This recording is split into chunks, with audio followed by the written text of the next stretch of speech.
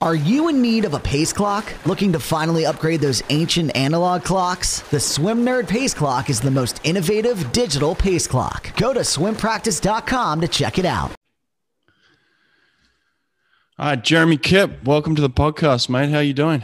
All good, Brett. Thanks for having me, man. Good to see you. Yeah, you too. I saw you on the pool deck yesterday, but yeah, long time no see. Listen, congratulations on the new position as head coach at USC, man. It's a pretty big deal, right? Yeah, it's a dream come true, to be honest. I mean, it's a huge deal for myself, my family, but obviously my career and everything. And I couldn't be happier, prouder, and more ready to go than ever. Yeah, well, I want to spend this time to kind of get to know you a little bit for the people that don't, and maybe talk where the program's at, recruiting, all that type of stuff. We'll get into all that, but just in terms of just your story, where did it begin for you in the swimming world? There's a little. There used to be a summer. There still is a summer rec league in Pennsylvania, and the Delaware County, known as Delco. I started swimming when I was, I actually wanted to go off the diving boards when I was in the summer, rec league, right? And in order to go off the diving boards, you had to pass a swim test, right? So I think I was about 7 years old. And my mom said, all right, you want to go off the diving boards? You got to teach yourself how to swim in the shallow end. And so a couple of days in, I went up to the pool manager and said, I'm ready for my swim test. And you had to swim half the pool. So it's a 26 meter pool. It was a 26 meter by 50 meter L in Glen Olden, Pennsylvania. And, you had to swim down to the rope and swim back, and then you had to tread water for a minute, right? And then you could get your little club card punch, then you could go off the diving boards. And so I did it, and then the manager was also the swim coach, right? There were two guys, so they did the summer rec league, and that day they came with my mom, because everybody knew each other, and said, hey, what about Jeremy doing the summer rec league swim team? Why don't you think about it? He just he swam at 25 and. Sure. So my mom signed me up. We would, I'll never forget my first practice. You walk into Glen Olden, and there was a 25 meter pool. All the big kids were practicing, and all right, this is where we're going to practice. So I just got up on the block and I just dove in. I just started swimming right in the middle of the practice. No, the 8-unders are down here. And so they had to pull me out. No, the 8-unders are down the shallow end. And that was it. I was hooked. Summer rec league in Pennsylvania. You would have 5 meets every Saturday, and then it culminated in you had a league, a division championship, right? So there were 3 divisions, A, B, and C. And then you had your championship on a Saturday, and then they had the all league championship, the META champions, on a Sunday. And that's how I got involved in it. I just, and then there's some of the club teams in the area would actually come to the META champions, as it's known. And they would start handing out flyers hey, if you're interested in, doing this year round, we have this one. I started with a small club in Wallingford, Swarthmore. And then eventually that club kind of folded. I just moved on to Suburban Seahawks for my last 2 years in high school. So that was just summer rec league. 100 IM, the kids would do 25s and 50s. It was great. It's a lot of fun. That's it, man. It's just the swimming gets you hooked. I don't know. Do you think it's just,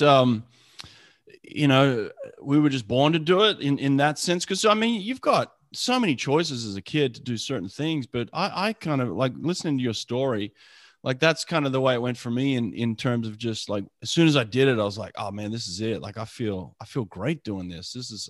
I'm passionate about this, Yeah, I think you have to have a calling because as a coach, you see so many kids who do it for the first time, or you get into it and you can just immediately see it's just not for them. Yeah. And it's because it can be hard. It can be arduous. The meets are fun and everything, but you're cold, and I think you do have to have somewhat of a calling for it. And I think it's really, that's where I think the age group coaches and your first coaches are so important, having fun, instilling that confidence, but also learning the value of team and how that all plays in. And, but I do think it's I think you're drawn to it early on as a kid. For sure. And all of that really translates all the way through your career.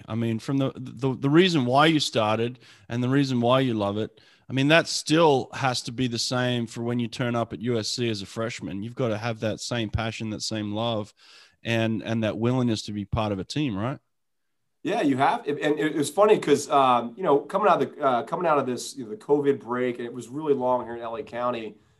some of the athletes, everybody had 6-7 months off, longest break they've ever had. And, coming back was such a tall order. Right. And we were having a practice, I think 2 days ago. And one of our, Lee Maurer was like, she was watching the kids' faces. She said, look, there's a lot of smiles. Like, look, and we were doing kind of a suited up practice, and they were having fun again, and they were into it and being competitive. And that's when you really see it, the kids buying in, but just also being excited about going fast and just doing it again for the love and for the passion. Right. And not, not just doing this workout because I have to, but, you get to do a workout now, and you get to swim. And so that's a challenge, right? I think every college kid right now, we just finished finals last week. And, that's that time around Thanksgiving or around the winter holiday where you can see it get really hard for the freshmen, right? Because it's the first time that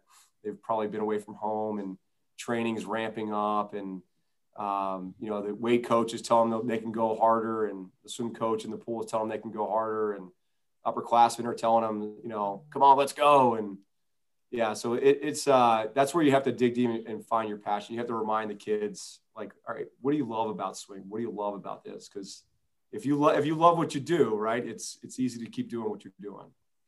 Well, how'd you go from swimming to coaching? That's always an interesting story. Like, why did you want to go from being in the pool to being on the pool deck and mentoring athletes?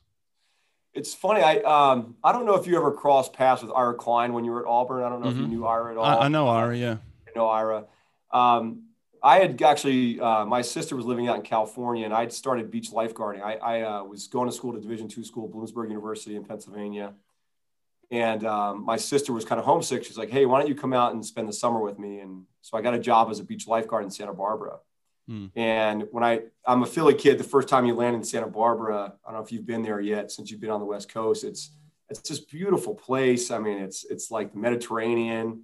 Yeah. And from a kid from Philly, you're like, this place exists. Are you kidding me? Like, so I started swimming with Ira a little bit in the summers, and I just kind of got involved with the Santa Barbara Swim Club early on. And as I was lifeguarding, I kept kind of rising up the ranks. And as I was finishing college, I had in my mind, like a lot of lifeguards in California, I was like, hey, I'm going to go to paramedic school. I'm going to be a firefighter, lifeguard, go full-time for firefighting. And it was Ira, actually, when I graduated in December, and I was still in Pennsylvania. So I flew out, was living in Santa Barbara in January, because at the time I was going to be in charge of the beaches for the summer. I was going to be the supervisor for the beaches. And this is the time during Baywatch. I don't remember, like the lifeguard truck. And being a lifeguard was like the best thing on the planet, especially as an aquatic guy, as a waterman, right? And I was doing lifeguard competitions, and it was just so much fun. And Ira actually is like, yeah, I need a master's coach. I need an age group coach. Like, can you help me out here? I know you're working in the summer, but would you be willing to kind of, come on? And I started coaching, and I remember I was coaching a morning practice, and we were having a good set. I think it was like a master's practice too. And I was just getting into it. I could feel like the kind of competitive, juices start flowing, and just these swimmers were just giving it their all. And I just got so amped up by that. And I was kind of leaning over, yelling and cheering, telling them to kick. And Ira came in, and, he kind of took it upon himself. He's like, it seems like you really love coaching.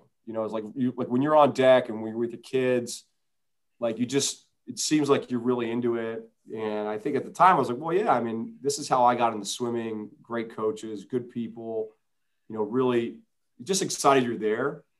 And he's like, have you ever thought about being a swim coach?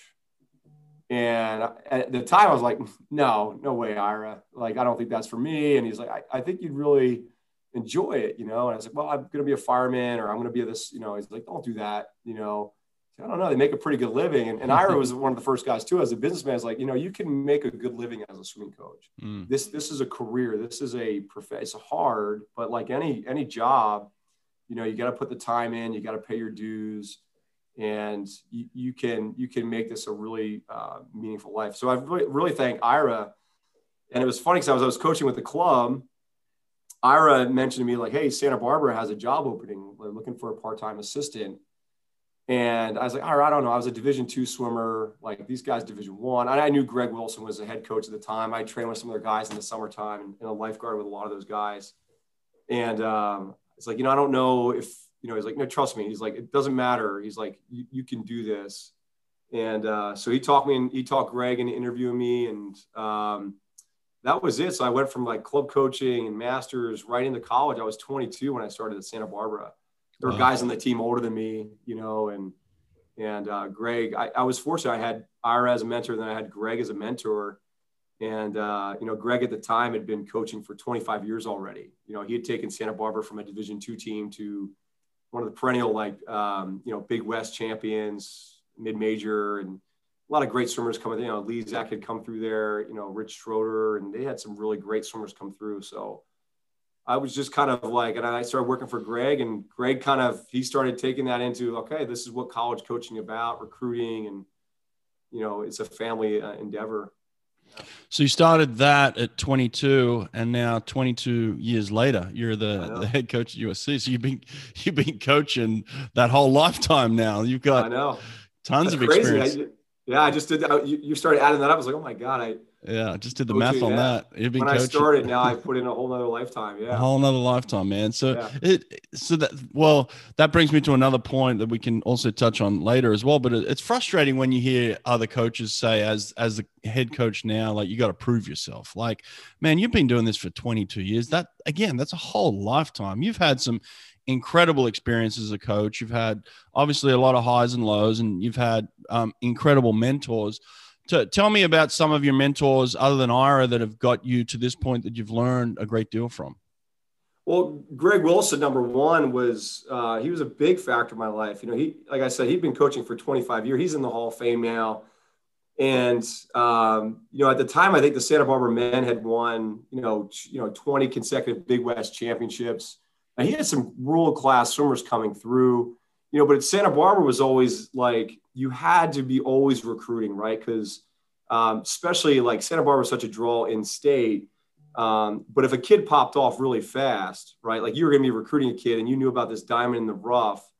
If a kid went really fast, USC was going to call him, or Cal was going to call him, Stanford was going to call him.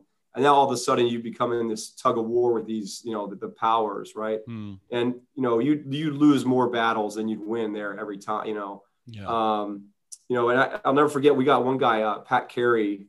He was a guy who came out of Orange County, and he was a surfer, really good swimmer and polo player. And he was going to go to Arizona. We talked him into going to Santa Barbara because he's a really good surfer. We have a couple surf breaks there. And we put him on the national team. I put him on the national team in the 200-meter fly. He went 159, I think in 2006, made the Pan Am Games. And we were a development program. We were all about just developing our kids, turning them into really good Division I swimmers. And I think in the club coaches that you really recruit from, they see that, right? I mean, you have a lot of these club coaches have been coaching for, 20, 30, 40 years. And there's a lot of Johnny-come-latelys, but they really pay attention to where their swimmers go and how they develop and the relationship they have. And I think that was one thing we did a really good job of. And that was really important to us, because if we sent you home for Christmas, not only were you going to be in great shape, ready to go, but you were going to show up to practice and you were going to be an example to the kids of what a college swimmer should be like coming home. Yeah. Right. And I think that was Greg, that was Greg kind of beating that into us. And that just became part of the mantra. It was a winning program.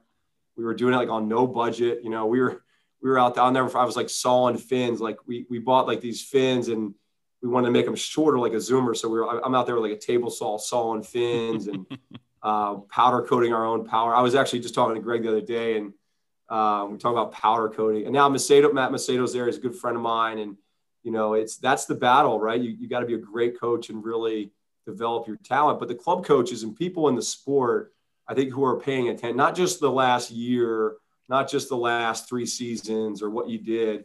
I think the people who really in this business, who are in it for the long run, really pay attention.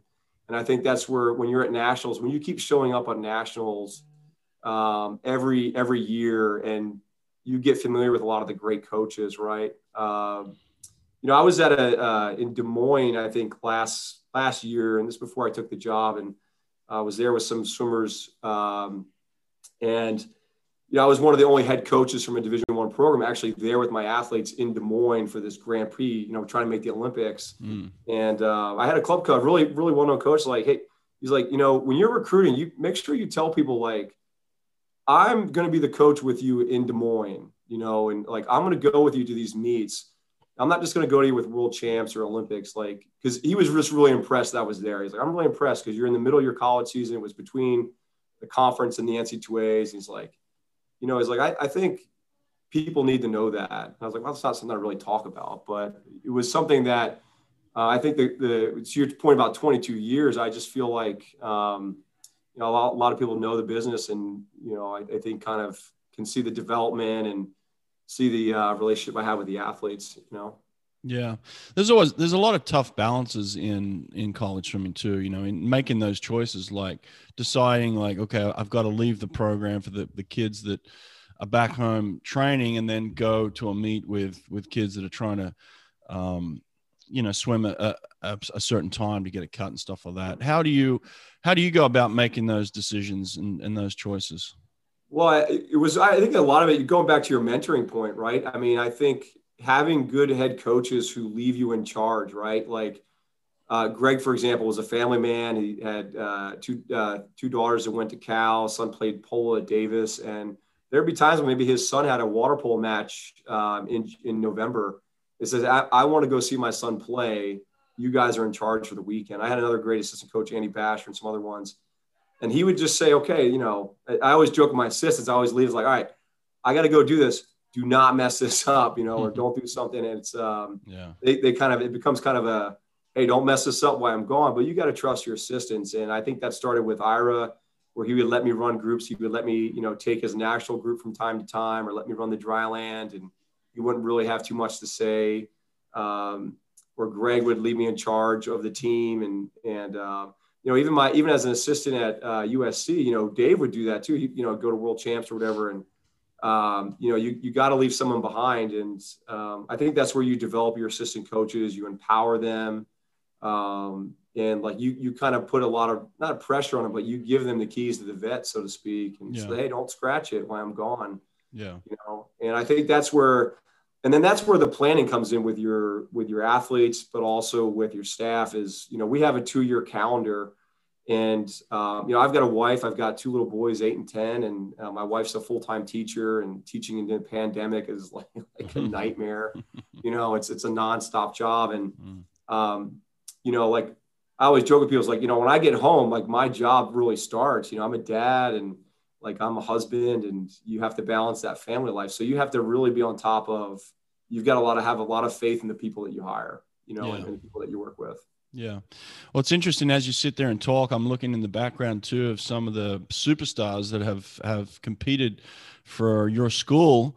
Maybe in some of them you've had a chance to coach at times, but why would you want to take on a program like this? I mean, there's some certain programs around the country where they're synonymous around the world, really. It's right. Like there's the top jobs, there's the big name programs, obviously because of the superstars that come through the programs and what they're known for. So why do you think you'd want to take on a position like this that comes with a lot of scrutiny and a lot of expectation, right? And it's funny. Like I have a lot of mentors, a lot of good friends, and in the interview, in the whole process, I asked a couple of people, like, "Am I crazy for wanting to do this?" It's like you're looking at like Everest or whatever, and you're you're like, "Am I crazy?" And there are people who are close to you say, "Yeah, this is a tough job," and especially the history, the expectations. But one of the things that made it really easy was because of guys like Lenny, Eric, Katinka. I mean, there's people like, Reb is on my wall, and but there's other generations, John Neighbor and Bruce, and there's all these guys that I actually got to know as an assistant coach. And when I took the job at Boise State, I had called on a couple of favors with Pat Hayden, who was the athletic director at the time. And my way out, I said, remember, you're a Trojan for life. You gave us 8 years. Don't ever forget those 8 years. And, you always have a home here. And that that Trojan family, that kind of aspect with the alums and even guys that I got to coach directly, but people that were associated, like Eric Vent behind me, right, was a great example of a guy who, he didn't really know me, but when he would come in and, I started coaching SC kind of at the end of his career, but they were always watching the program, and they always thought that we were doing really well, and they're just really happy that there was that connection. So I think that there's always an ego part of like, can you do it? Right. I mean, honestly, as a coach, like you're like, all right, can I do it? And I don't think anyone really knows until you try, right? It's just like swimming, or you get in the final and you put yourself out there, right? And it's like, are we scared? Yeah, you're all scared, or you all have your hesitations and your reservations. And, I think it's that stepping into the spotlight, where you really find out what you're made of, and I think you'll never know how good you are, or, what you can do until you step into that spotlight, or you take that risk where I don't feel like it's all or nothing, you know what I mean? But, I've got my family, well, we're all in, and our chips are down. So, but again, guys like Lenny and Katinka, I mean, they're supportive too. They want the team to be really good. And that's the goal here, is to just be really good. So and I love Southern California too, Brad. I love SC. I love Southern California. And, I've got sisters here. I've got family here now. And I grew up in the East Coast, but this is home now. I've got, a lot of my friends and family are all here now. So this to me is home. This has always felt like I just fit, and it makes a lot of sense for me personally. Well, you still got a young face. You don't have any gray hair yet. You've got the demeanor to be able to handle the pressure, it seems like. So that's a good thing. But I don't know if I'm not realizing it. I remember I walked in and there's a couple coaches still here, and it's only been 5 years, and they're like, "You've been a head coach for." I was like, "You don't have any gray hair." And you don't you still look young. I was like, maybe I'm just not thinking about it. Thinking about it a little harder. I don't know. Perfect. You may be perfect for the job then. That's it. Yeah, right. In terms of let's get into kind of the nuts and bolts of it a little bit. It's tough to be the head coach for 60 athletes. You got 30 men, 30 women.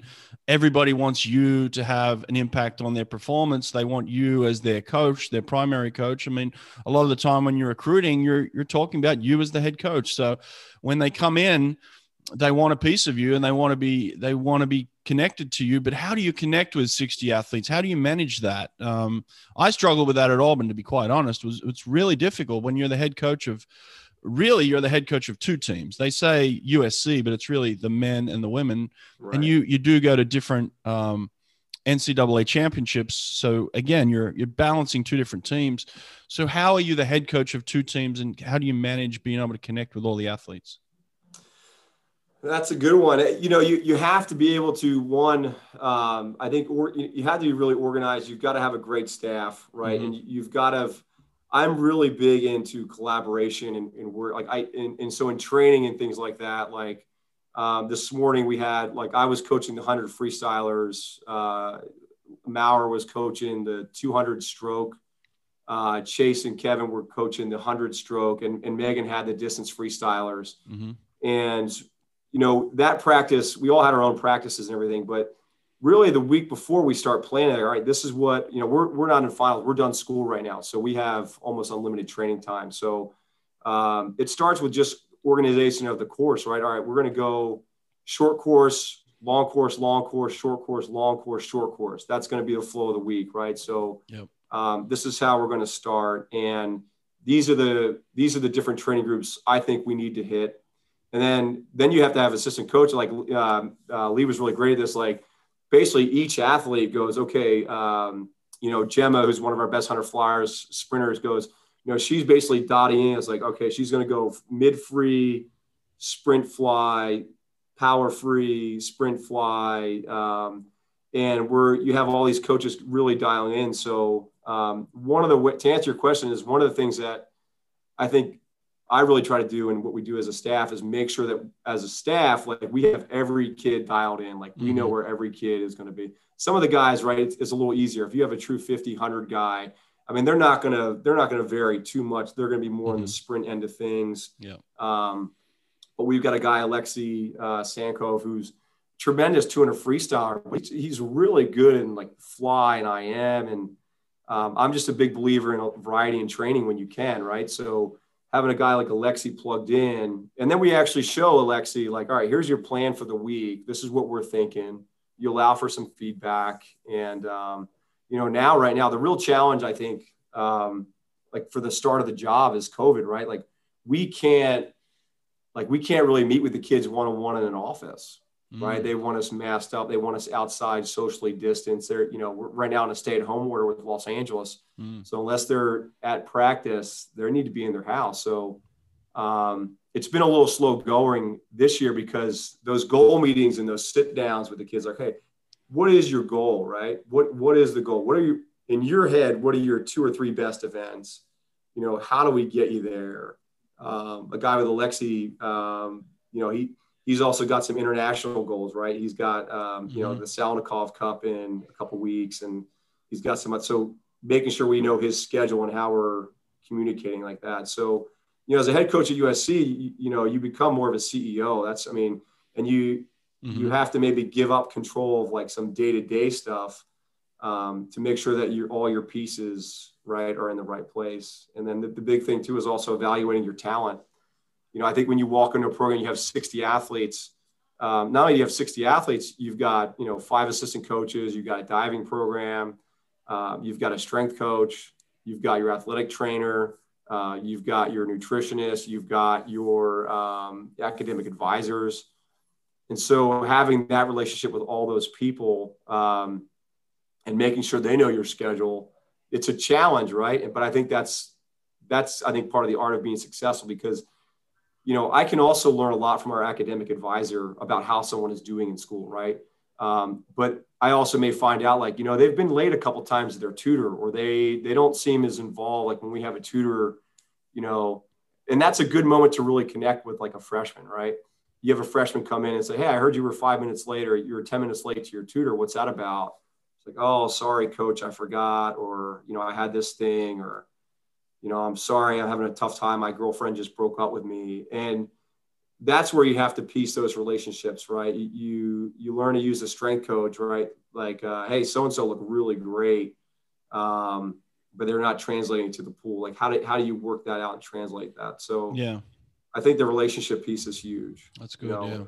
Yeah. And you've got to trust other people too. And that's always I don't know how you were at Auburn, but like you're on a trip and you're in vans, right? And I think some of the greatest coaching or some of the great moments are in a 12-passenger van with your athletes, and they're just talking and they're just being themselves. Yeah. And having your assistant coaches, being in tune with a vibe or what's going on with maybe how's that group of women doing? Like, well, I think we need to sit down and talk with the team a little bit because there's some drama or there's some issues going on. Yeah, no, it's really important to surround yourself with a staff that you can trust on many different levels, in the pool and out of the pool. And communication is key. One of the things that all the programs deal with is competition within your own little sector, right? Like at Auburn, it was always we were competing against Alabama, which was just down the road, obviously. And then, within the SEC, we had Georgia, which was pretty close to us as well. So how do you view your opposition within California?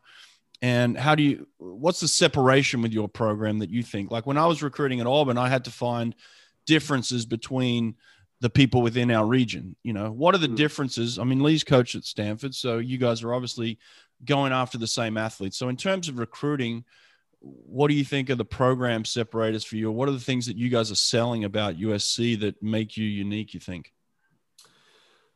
Yeah, I mean, and we're fortunate because we do have great competitors. Like we have the reigning national champion women and the reigning national champion men, right? So like the bar, like literally like the standard is, I mean, you're up against it. And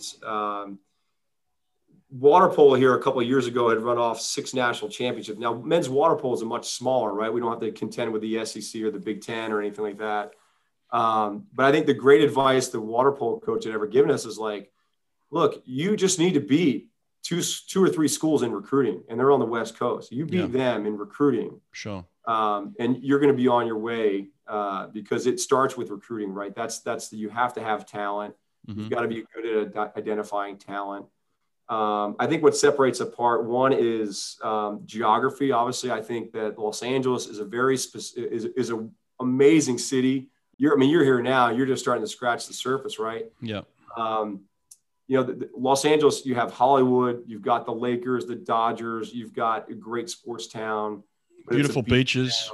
You got the beaches, and you have to, like, in recruiting, like you have to find someone who just really wants that vibrant lifestyle and the diverse life. I mean, you have people of all walks of life, all colors, all everything. Everybody's here in Los Angeles. Mm-hmm. And then they're all on the 405 freeway at the same time, right? So you got to find someone who really wants to embrace that, right? Because I think there's a lot of great universities, but a lot of them are kind of small, or they're either a college town, or they're this and this. And USC is everything. We have it all. We are that great collegiate football team, and we have big game day Saturdays. Mm-hmm.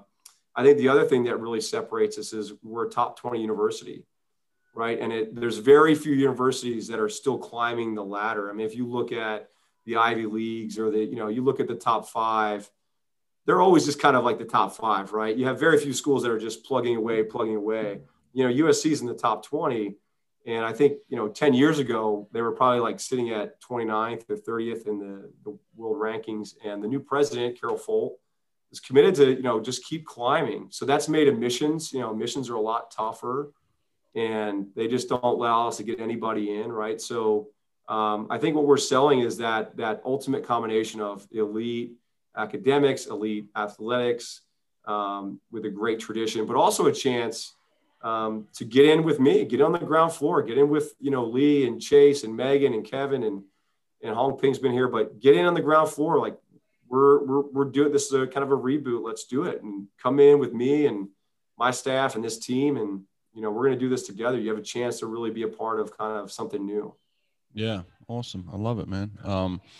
In terms of where you feel like the team is at right now, and I mean, what are you guys looking at in terms of growth? Where are you looking in terms of growth? Where are you at right now? What do you need to get better? I think where we're at, I joke with we're right where we need to be. I mean, this is a weird year. I think everyone's got different struggles this year. I think, I think even if you didn't have a break, I know there's some teams that have been training since June. I think they're probably still battling their own struggles. So, I think we're right where we need to be, because in this year, mental health is a big deal. And I think that's kind of one of the most forefront of these kids that swimming has been such a big part of life. It was stripped away, so coming in, like, practices might be a little more of a grind than they used to be, or there's just other things pulling, and I think, right now what we're trying to really create is a culture of really hard work and determination, right? You've got to work hard on that. You look at the background of you mentioned Lenny and Eric and Katinka. I mean, you talk about like just the amount of work they put in to be as good as I was fortunate. I was able to watch Katinka grow from a freshman to a senior, and now she's the Iron Lady, and how much work and how determined she really was. I think like Lenny was like on his like last shoulder, his last Olympics. And so that's really where we're at. We're just about, not grinding. We just want to work hard. Like we want to believe that no one is going to outwork us, right? No one is going to out-fitness us. And I think that's been the mantra for my fall has been, we're not going to lift our head up until January. We started that early as like, look, our fall, we're going to have our head down, and teams will be putting up fast times, and we're not looking up from the black line until January, because we're going to put in some work, and we're going to determine the teams are really determined to be really, really good this year. It doesn't matter where we started. We started October 1st, and we've just kind of like, you know what, that doesn't matter. Like we're determined to be really good. So those are kind of some of the things we're looking, to your greater question of what we're really looking for is we're looking for really dependable athletes, right? Ones we can depend on every day, every practice, people who are really consistent. And, it's, can we count on you in the relay? Can we count on you when the chips are down? Can we count on you when we're in a dual meet in January and it's cold, it's rainy? Can you step up? But not only that, can you be dependable in a Saturday morning practice? Can we depend on you to show up, excuse me, at the end of a week when it's been tough? And can you throw down one more time? Can you pull somebody with you? Can you bring somebody?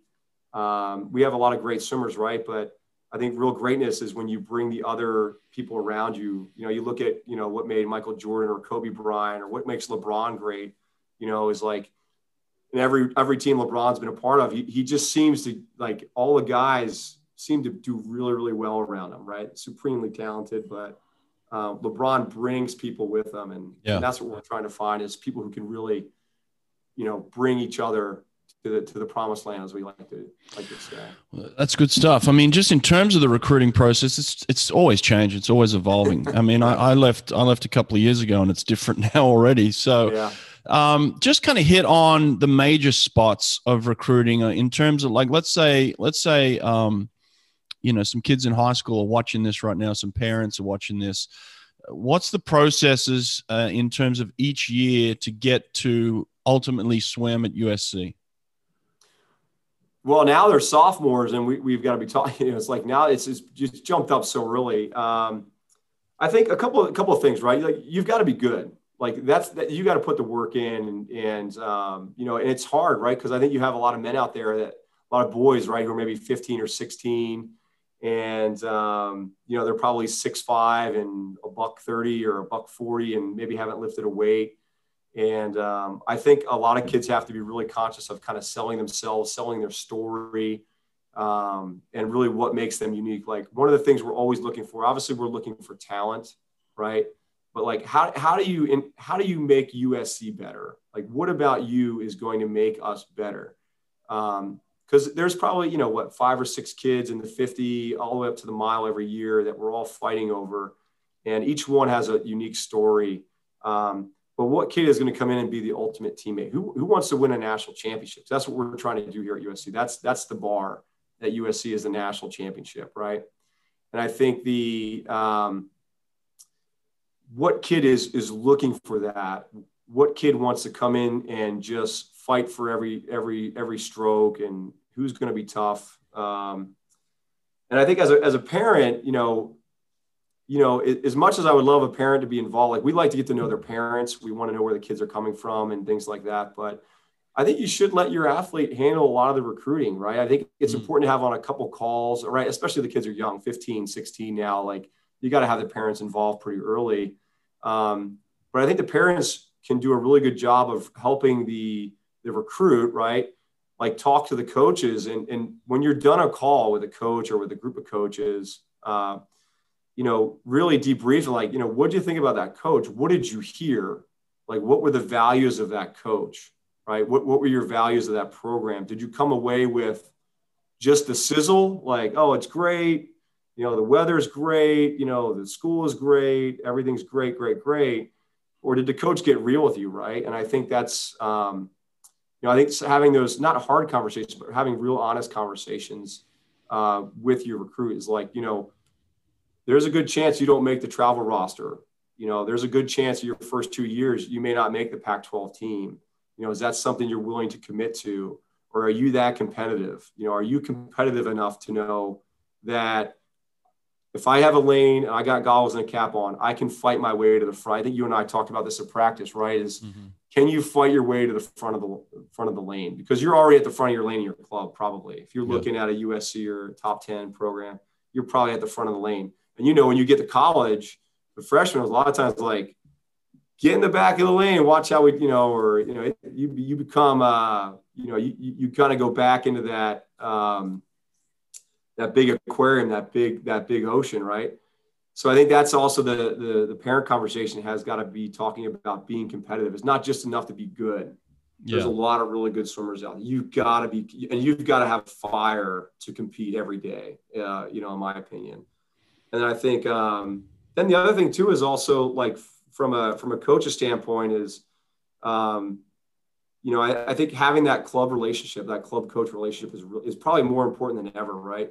we're getting a lot of kids being creative, and they're taking videos of themselves in the backyard, or we're doing a lot more videos and practices, and the coaches are doing a good job of kind of filming and doing some suited up swims. And I think having that relationship with a club coach is really important. Because, for me at USC, like we do a lot of background, research on who we're getting and who we're coaching. And we want to know what they're like as a practice swimmer, what they're like as a teammate, what they're like in the vans on team trips. I mean, we do a lot of that stuff because we feel like especially, if we're going to give a kid a pretty substantial scholarship, we want to know what we're getting for our money.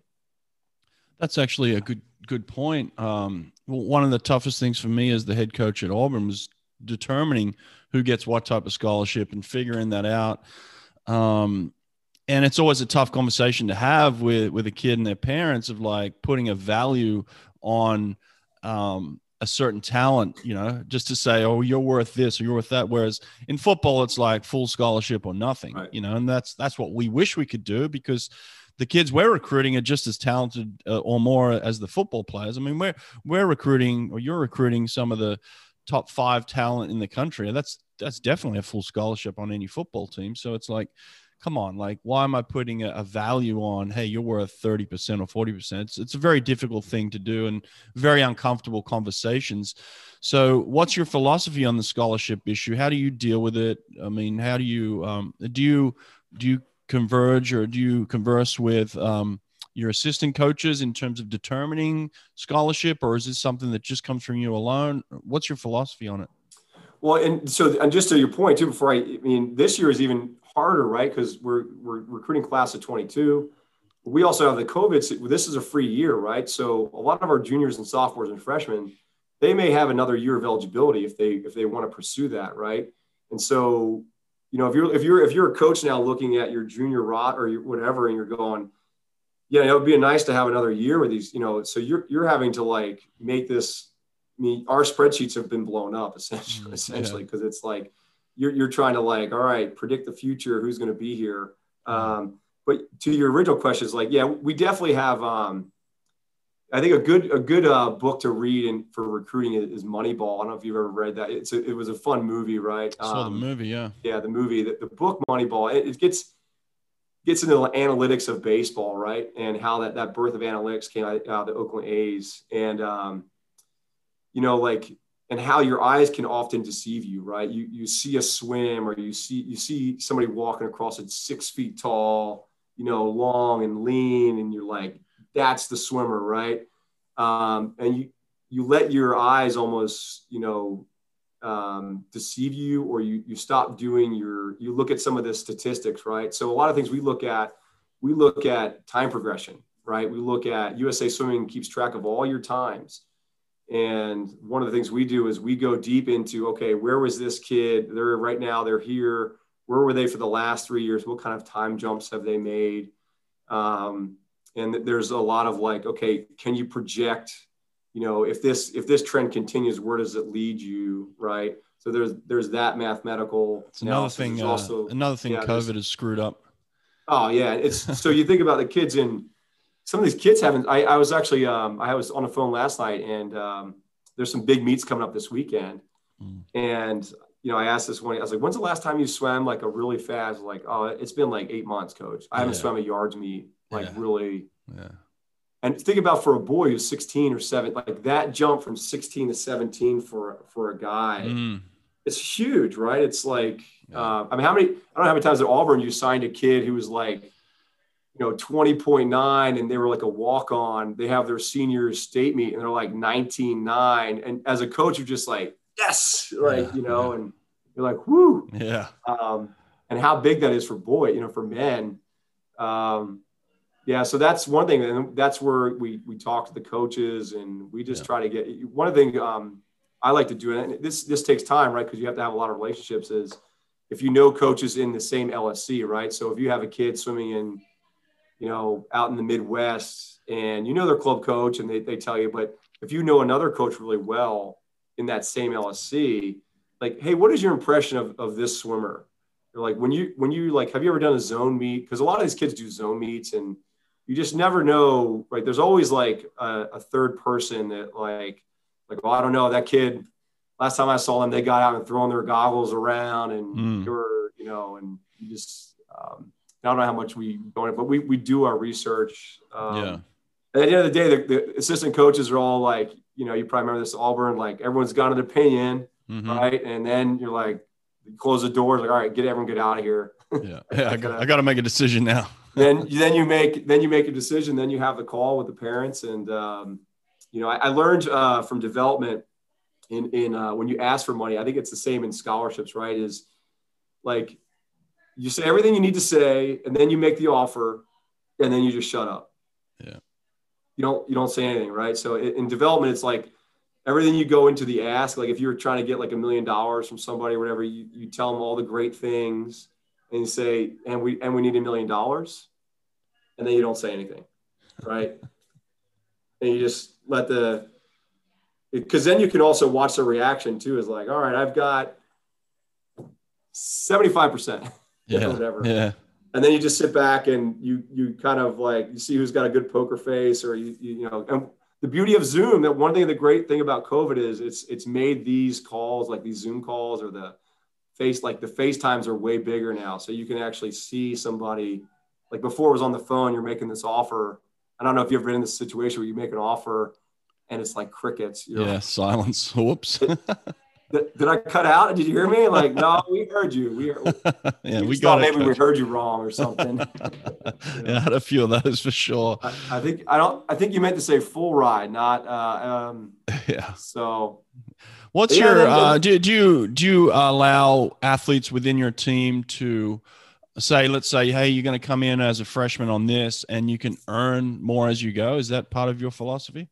It is. It's tricky now, though, because the NCAA and the Pac-12, we deal more with 4-year scholarships, right? So, and that's part of the reason was to make sure these athletes know that they have a certain guaranteed amount. Like you can't take it away from them, right? Yeah, that was maybe 10 years ago.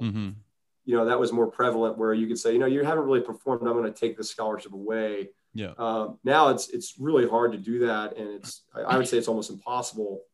At a place like USC, which, ultimately you don't want to ever be in that position, right? Like you want to do your homework and recruiting and be really happy with who you have, and really develop that talent. But yeah, kids can always, I think for some reason or other, there always seems to be either someone takes a semester off or maybe somebody retired or, and we always try to reward, because I think a lot of kids and families extend themselves and they take a big risk. And I think you should reward that risk. Because and I don't just think about it just on the team, right? I don't think about just that 4 years. In 15 years or 20 years, when that kid comes back for alumni, when that grown up comes back, I want them to feel like they were appreciated. Like when they walk in the gate, sure. Like it doesn't matter if they were a national champion or a walk-on. It's like I want them to feel like, you were really appreciated during your 4 years. You were really appreciated. We loved your effort. I think any chance you can celebrate, and scholarship is the easiest way, right? Money is the easiest way to reward and say, hey, we really value what you're doing here. I wish it was more. I think you probably have that. Like, I wish it could be more, but here's another $10,000. I hope you don't spend it all in one place. What is the cost to go to USC now? I think if you're online, the total is $79,000. Okay, wow, it's not cheap, eh? Wow. Yeah. And I suppose they can get academic scholarship as well. Is there a way to qualify for that? Yeah, there's academic. There's a really generous need-based. I would put our need-based financial aid need-based up there with as good as the Ivy Leagues or other private universities. I mean, we have a great endowment here. One of the things that makes USC manageable is that almost every kid here is on some type of financial aid. So the need-based financial aid, USC actually last year, they, when you put all your information into the computer, they've taken out home values. They don't count, because if you live in California, home values are a little out of whack, right? So they don't count home values. If your family makes under a certain threshold, you're guaranteed tuition. So USC has made some really big strides in that area. And so we're fortunate because when we're recruiting and people say they look at the price tag, we can actually tell them like, that's okay. We're going to find a way. We have athletes here on financial aid, on scholarship. We run the whole academic scholarships. We have everything here. Yeah. And so USC really works with us in that regard. Nice. Yeah. Now, what are the big programs that the kids are going into at the school? Tell me, where are most of your athletes headed, into what field? Right now, I think on our men's team, the biggest major is the college is the Marshall School of Business. I mean, you have, finance, economics, entrepreneurship. That's probably the most popular. The women are a little more diverse. I mean, Marshall School of Business is very popular. We do have a pre-med health science track, which is also very popular.